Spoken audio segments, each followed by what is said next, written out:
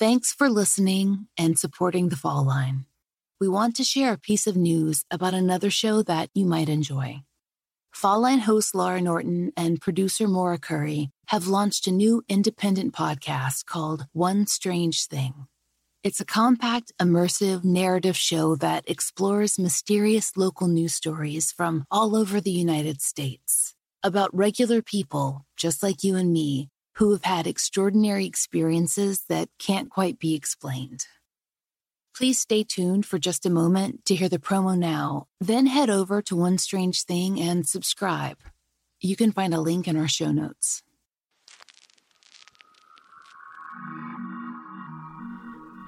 We all enjoy a little mystery. And on the new podcast, One Strange Thing, that's just what you'll get. Every other week, One Strange Thing presents forgotten stories from America's news archives. They all have something in common, a single element that can't quite be explained.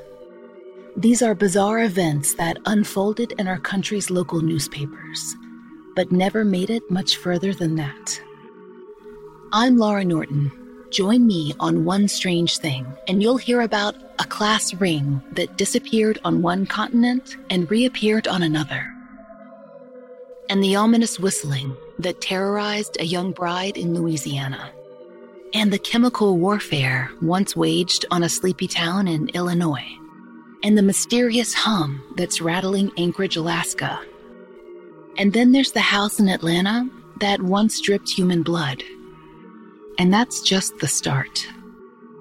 No matter the place or the people, One Strange Thing brings you stories that are very real and just a little otherworldly.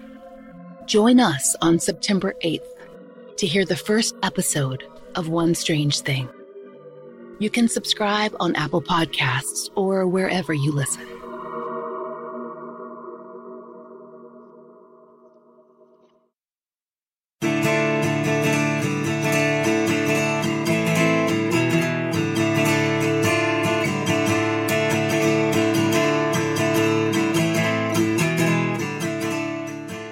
This is The Fall Line.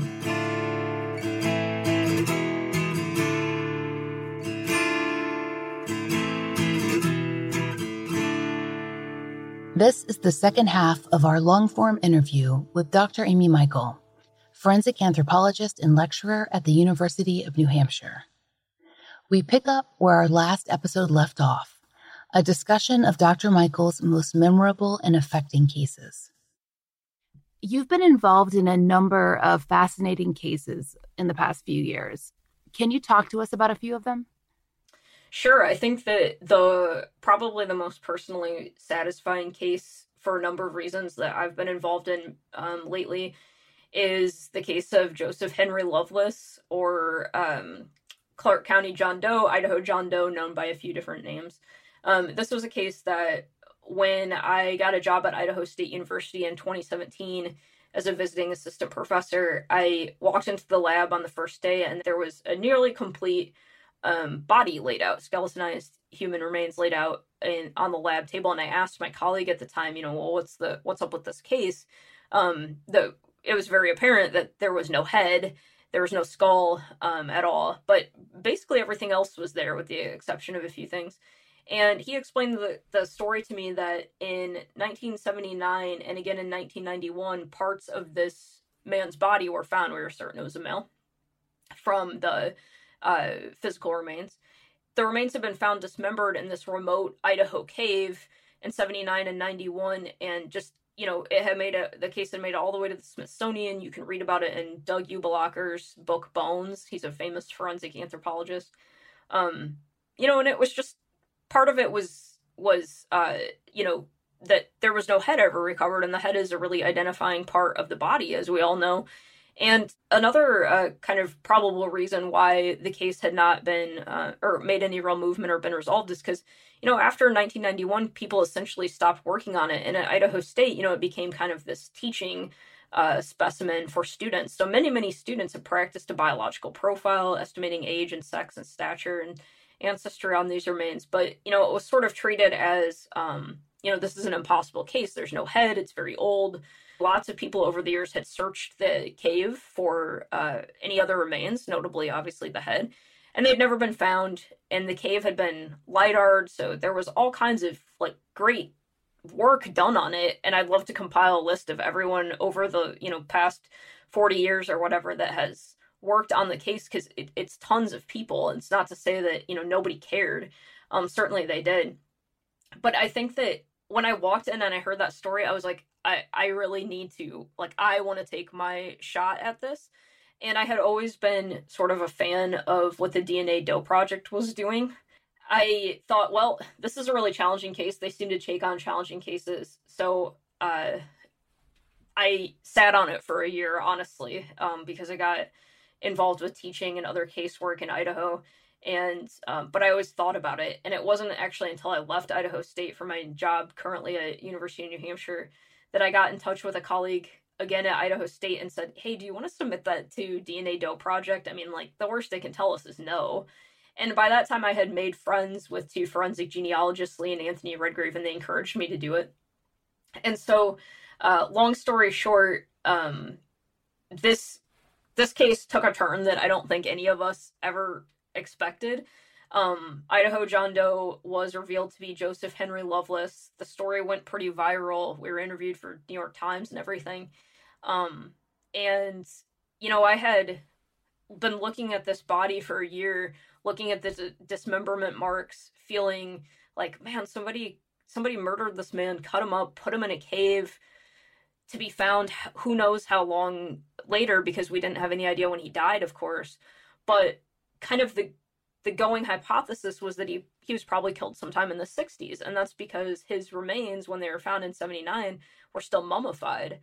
And so nobody really thought, with the mummified soft tissue present, that he could have been dead for much longer than 10 years. Now, the caveat to that is that some clothing was recovered with him, and the clothing did look old. But, the body didn't. And so, this kind of sum total of factors added up, plus the very long time since discovery, plus there were some missing elements over the years, that had gone to the FBI and never returned and things like this, which is not uncommon in old cases. It just all felt kind of like, God, it was almost like we had to start from scratch, So enter the forensic genealogists, who it was my opinion that, there was no more anthropology you could throw at this case. Like, we knew what we knew. We had an age estimate. We had a sex estimate. We had a trauma analysis. Let's try something else. And so the sheriff agreed to it, and we sent some remains off to be sampled for DNA sequencing. And I think it was about 4 months after the genealogists started working on it that they narrowed in on a possible identification. That was confirmed through a DNA swab of his closest living relative. And when I heard who his closest living relative was and the age of this person, which was 87 years old, I was like, oh, holy shit, we have a case that is way older than we thought. So to my knowledge, I think this is Joseph Henry Loveless's case is the oldest forensic identification to be resolved using genetic genealogy. It was a 103-year-old homicide.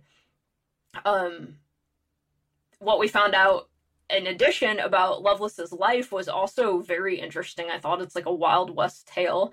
I got a little bit of flack for this on the internet after I did an interview, and I said, I'd been advocating for this man to get identified, and people kept asking, well, are you disappointed? Because it turns out he was a murderer himself. He killed his wife, and he went to jail for that. He escaped jail, and then he was never seen again. So he was killed by somebody, but again, he was a killer himself.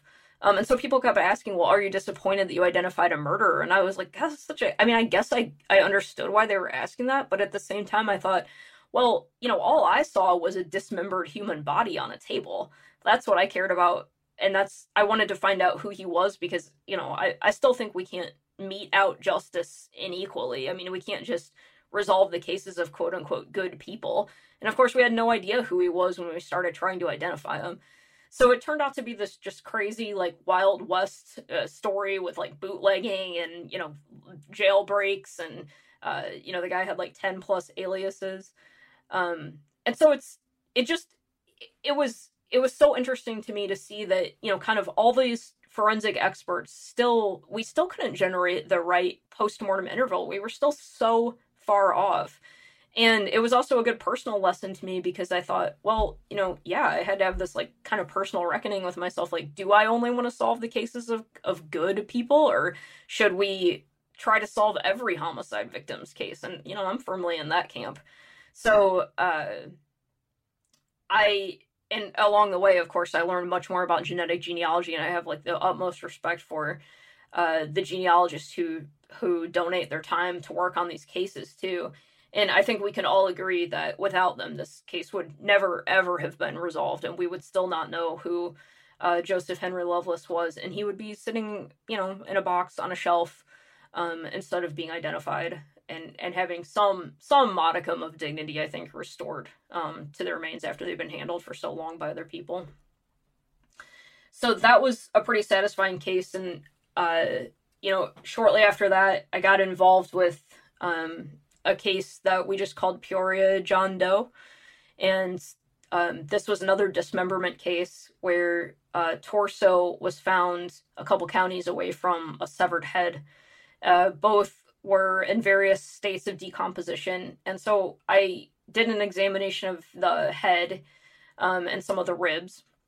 And I tried to give law enforcement a better age estimate using histology, the kind of method that I specialize in. But eventually, it was the same situation where multiple anthropologists looked at the remains, and all we can do is generate an age and sex profile and things like this, and tell you what we see on the remains. But if that doesn't match up any missing persons lists, then you're kind of at a standstill. So I recommended law enforcement contact DNA Doe Project on that one too, and that was a pretty quick solve for them. And they found out who that man was, and he was known to be living in like Hawaii, but was from Illinois, and so he was killed in Illinois. And so that's an active homicide investigation, but you can read all about that, about what law enforcement at least released, and what I've said online too. Aside from those cases that genetic genealogy was used in, I've been involved in many more cases where genetic genealogy, of course, was not used, because it's kind of a recent development. So I would say the one that sticks out the most to me is a case of a woman named Shannon Siders. She was killed in 1989 in Michigan, and her body was recovered about 6 months after her death. So she goes missing. Nobody sees her, and about 6 months later, hunters recover her partially mummified body in the woods. And I think there's even a Cold Case Files episode on her.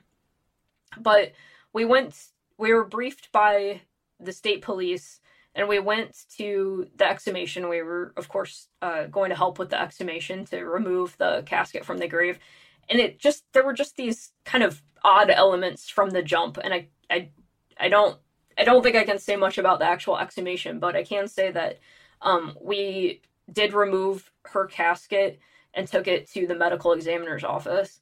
And when we started looking at her remains, it was very clear that she had blunt force trauma to elements of her skeleton. And I think what was just most kind of interesting to me was to see the sort of process. That was my first time really talking to members of a cold case team. Usually we would get a case in a lab, and it's very far removed from, you might not even ever meet the detective in charge, because you're asked to just do kind of one small piece of a case. And this is the first time where it felt like there was a lot of collaboration. And, I was a student at the time, and so I was just watching the medical examiner with the cold case detectives, knowing that some family members had been at the exhumation, and I thought, okay, this is how you do it. Like, this is how you advocate for a victim in a way that feels like everyone is on board, and that you all, despite how you might, like, even personally feel about each other, or personally, feel about anything, like, everyone's focus is on this person and justice for this person. So in that case, we knew who she was. It wasn't a Doe case, but we wanted to know, did the trauma to her remains match up with the information law enforcement was getting when they reopened the case. And in fact, I will say that she was killed by two brothers, and I believe they've exhausted all their appeals, so they'll be in prison for the rest of their natural lives. So her name is Shannon Siders, and her dad should be really credited with keeping her case alive. He would rent billboards in Michigan, and he really put pressure on law enforcement to figure out who had killed her. So I think about her case a lot, and I often think about it when it feels like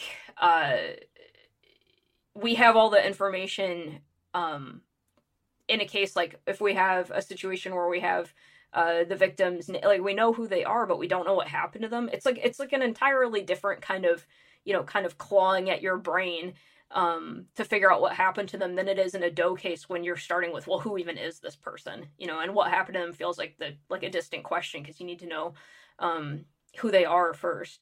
So I think that, I think of the Doe cases and I think of those kind of complex cases like Shannon Siders first when I think of the fascinating cases that I've been involved with over the years. But, the majority of the cases, like I've said, are these kind of one-offs where we might get a single element washed up on a beach or something recovered from an attic. And I think that the other cases, just if I can speak generally about them, maybe by like theme, that stick with me are child abuse cases and search and recovery cases. So very generally speaking, child abuse cases, the anthropologist gets called in when it appears that maybe, aside from trauma, of course, we could weigh in on that, but I've worked on a few where it appears that the biological age of the individual doesn't reflect their chronological age. And so by this, I mean that skeletally, they might look, 5 or 6, and dentally, they might look 8 or 9. So the cool thing about your body is that unless there is something really serious going on, your teeth are going to erupt on a regular schedule despite your nutritional status or despite any abuse that's happening to you. But your bones are, of course, going to slow down or growth you might experience growth cessation. So we can actually compare within somebody's body their dental age to their skeletal age. And then if we know their real chronological age, we can compare all these things and say, well, there is evidence from this body that this individual was suffering some kind of, systematic abuse potentially. And I've been involved in a number of child abuse cases where that forensic anthropology evidence was really critical. There's one in particular that I can close my eyes and like see this young girl's body, and we just she had been identified. We knew who she was. So the answer was not, or the question was not that. The question was, has she experienced abuse? And can you tell that from the teeth and the bones? And we were able to say as soon as we got to the morgue, yes. If she is supposed to be 10, skeletally, she's 5. And the teeth were a mess too. And so those cases feel even different from a Doe case because, you're talking about a child in this case who was killed or neglected at the hands of, an alleged caretaker. And so that kind of fires you up like in a different way, I think. And I know a lot of forensic anthropologists who are, or biological anthropologists who are, they can work child abuse cases from the perspective of a scientist. And, I can as well. But I think that, those do stay with you. I can't imagine how they wouldn't. They certainly stay with me. And then the last kind of thematic kind of case type, I guess, that I personally really like are search and recovery cases. I think this is mostly because I just like to be away from my office, and I'm a trained archaeologist, so I like going out and excavating. But search and recovery cases are I can't say I've been involved with any that are similar to each other. They're usually pretty different. The one that sticks out in my head recently is, again, another Idaho case, actually. It was search and recovery for a young kid named Dior Coons. And his case has made it to Like, I think there's a People Investigates series about him and all kinds of stuff. But you can certainly look it up. But essentially, we were going out to hike out to see if there was any skeletal evidence left behind at a place where some cadaver dogs had hit on a scent. And so I took a bunch of students out with me, and we had this crazy day, like hiking up this mountain and going to look for these remains, and once we got there, it was all very kind of, it was a really great hike, and then you get to the site and you're like, oh yeah, this is what we're here for. And it was, I was proud of my students because it was kind of this like wave of I don't know, calm and respect that sort of descended. And then we got to work and we didn't find anything that day, and his remains have never been found. But I think that being out in a place where a perpetrator might have placed a body also kind of gives you this added dimension to the work that you do. It's outside of a lab. You're at an actual potential crime scene, if not a crime scene, definitely the potential recovery site. Sometimes they're one and the same, sometimes they're not.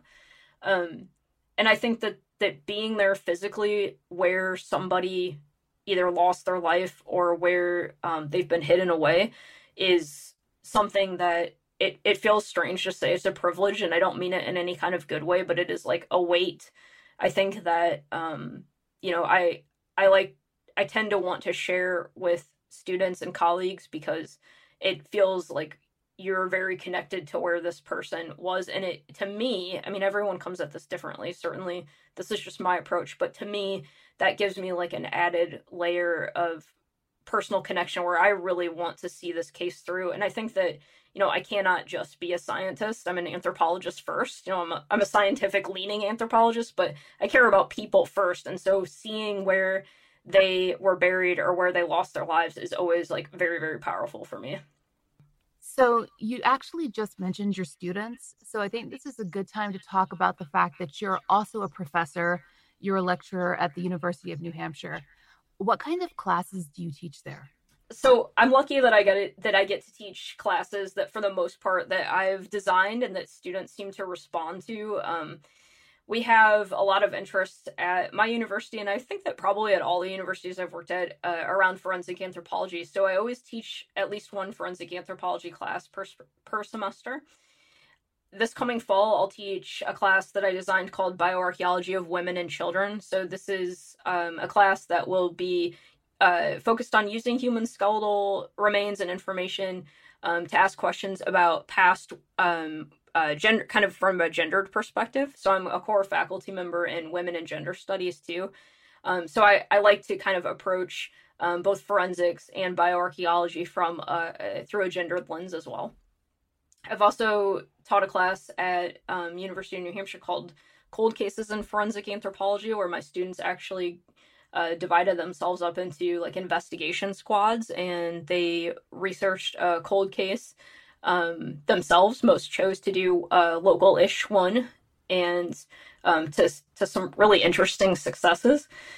Beyond that, I teach human osteology, so I train students how to use skeletal remains to ask questions about disease and trauma and pathology, age and ancestry.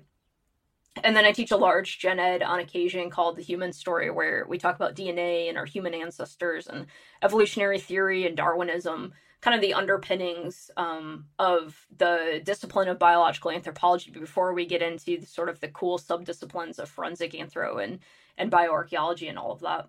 So this is related. Is forensic anthropology a popular subject? And if so, what is drawing students toward that field of forensic science? So I will say that yes, it's a resounding yes. Forensic anthropology is a very popular subject. My classes fill. They usually overfill. I think that in the fall they're having me teach 2 sections because of the demand. So, and I would say that that's the case at any school that offers it. That would be my guess.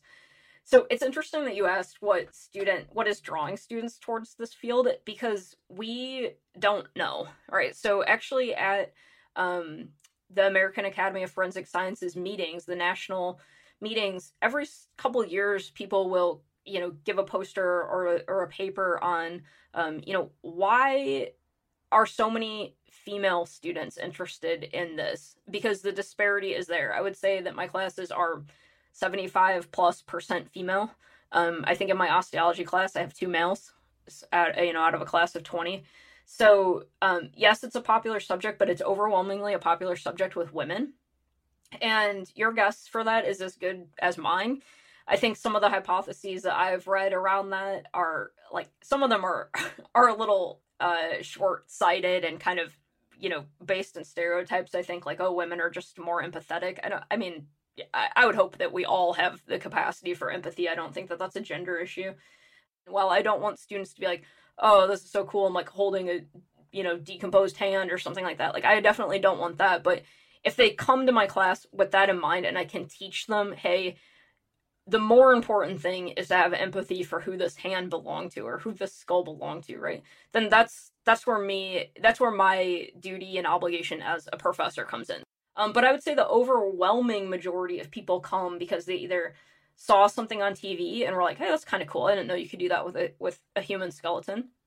And then out of that, there are a lot of folks who just like the idea of using the power of science to solve a social issue. And those are definitely the students I want, because that is how I feel. And within that, that feeling that you can use your science to resolve injustices, to give an identity back to somebody, to answer a question for a victim's family. Those all feel very much like noble causes. And so I think that once people understand that forensic anthropology or really biological anthropology in general is about so much more than just picking up skeletal remains and being like, oh, cool, what do we do with these?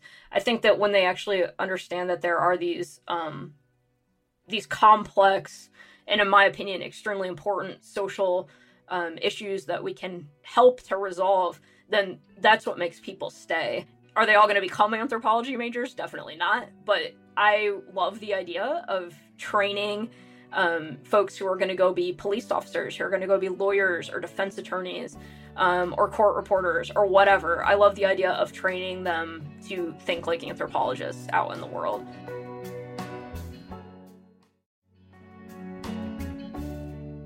I know that you and your students sometimes discuss, study, and, as far as I know, even tackle cold cases in class.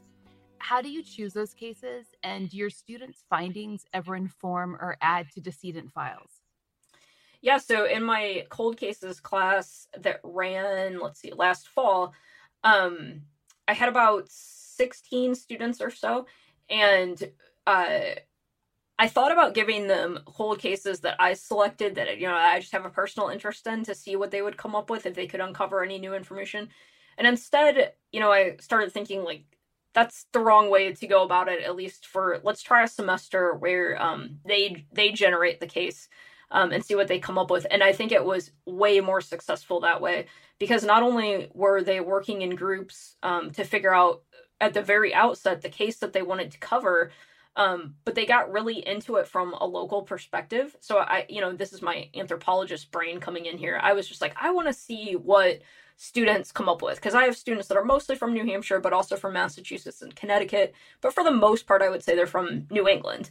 And interestingly, of course, they chose all New England cases. And what I will say too is that they, one group, without telling me, they told me much after the fact when I made them tell me why they selected their particular case. They said, well, we wanted to select a case on a missing male, because they felt like we didn't talk about that enough in class. And I thought, okay, yeah, that's a good learning moment for me. I feel like I just kind of gravitate more, I guess, towards Jane Doe cases. But, so I took that as kind of a well-intentioned criticism, and sort of changed up some topics that I teach in class afterwards. But so they do choose their own cases for the most part, unless I have a case where I have students that I have assigned to work with me on it. But in class, they choose their own case. They choose their own cases, and I would say definitely their findings inform decedent files. And I saw that I was very proud of my last group of students, because they went all in. I mean, one group started a Twitter account for missing persons in the Northeast, and they went all the way back to like 1950. And they have, Twitter updates twice a week, just, putting out information about missing persons. Another group made a great website all about the missing person that they covered. One group did, or two groups did podcasts, and a couple of them interviewed detectives. A couple interviewed an author that was writing a book about one of the cases. And so they went fully in more than I even expected. We also had a couple state police officers come to class as part of a guest lecture, and it ended up being sort of a flipped classroom where the law enforcement was asking the students what information they had come up with. And so that class became so fun to go to twice a week, because it would be like, people would be like bursting with like, oh my God, you're never going to guess what I found out. So to kind of switch things up a little bit, I want to ask you, what do you wish people knew about forensic anthropology that they don't know? So I think that students, and I know myself as a student too, come to forensic anthropology or just anthropology in general with a lot of enthusiasm. There is no way that I could say that the students that I work with are not enthusiastic. They are. They want to be in a lab. They want to learn. They want to do casework. They want to do research. And so I think that creates this idea that there are job opportunities. And as we know, in a lot of fields of the humanities and social sciences, sometimes that's not the case. And I think that for forensic anthropology in particular, that's not true. Now, that's not to dissuade anyone from doing this. If they really love it, that's of course what you should do, and you owe it to yourself to try. But if you want to be a forensic anthropologist, the reality is that you will be a professor almost certainly. So if you're, thinking, oh God, I could never picture myself teaching, or research isn't really my thing, this is probably not the field for you. And often I would encourage people to maybe go broader and be a forensic scientist in some other capacity, and not just specialize in anthropology. It's sometimes really tedious casework. Sometimes you get a lot, sometimes you get nothing for 6 months. So if you're okay with those things, then, pursue a degree in forensic anthropology, but understand that, you're going to be doing a lot of things other than casework. And depending on where you're at in the country, you might be doing very little casework. So that's what I wish people knew. I don't divorce myself scientifically from the humanity of what we do. Certainly there are people who can, and that's how they handle it. But I think I should be affected by the sight of a dead body. I think it's strange. It would be strange to me to not think about that, and to not think about victims and their families and the ripple effect that a crime has on either a family or a community. So I think that if you're not prepared for this work to affect you personally, then that might not be the job for you too. Certainly you strike a balance. I don't come home and cry about what I've seen, but I am affected by it. I think that makes me a human being.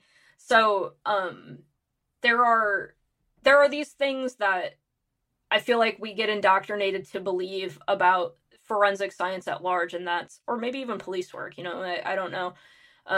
But that's, that you have to be have this toughness about you, and that you can't let anything affect you. But that's not, in my case, that's not true. I think about some of the things that I've had to do in terms of forensic casework, or what I've seen. And it's I wouldn't wish that on people who don't want to see it. But at the same time, I feel proud of myself and my students that you can meet that toughness with humanity too. So I think that that's what I would tell students. That's how I teach. That's how I move forward in my scholarship, is with equal parts scientific kind of, the ability to kind of scientifically remove yourself from what's right in front of you, but the parallel ability to bring that back to a human place when it feels very far away from humanity at that time. So this is just a question that I always wonder. Are there any forensic anthropologists who actually like the TV show Bones? I think that there probably are. I've actually never seen a full episode, and that's not because I'm like on some high horse being like, oh, I would never watch that. I think it just came on at a time when I wasn't into it or whatever, if Bones brings students in to a classroom, that is, in my opinion, a good thing. More people caring about cases matters. I'm very much not a person who, looks down my nose at people who watch fictionalized versions of, TV crime shows. Why not? Like, if this is something that is, you come to as first entertainment for you, but it makes you think and it makes you want to pursue something professionally or take a class on it to learn more, like, how can that not be a good thing? And I think that students have come up with really good critical questions because they've watched shows like Bones or because they've watched SVU or something like that. And then they come to me and say, like, hey, I saw this on Bones, like, could this actually happen? Or they'll be looking at a case with me or archaeological skeletal remains, and they'll put what they saw on TV and why it can or can't be true by looking physically at human remains. So I guess I would say I'm pro Bones without ever having seen an episode. Maybe I'll start. I was not expecting that answer. I just feel like if a student comes to you and is like, I love Bones, which they tell me all the time, for me to be like, well, this isn't anything like Bones, it just would, if I was 20 years old, that would turn me off.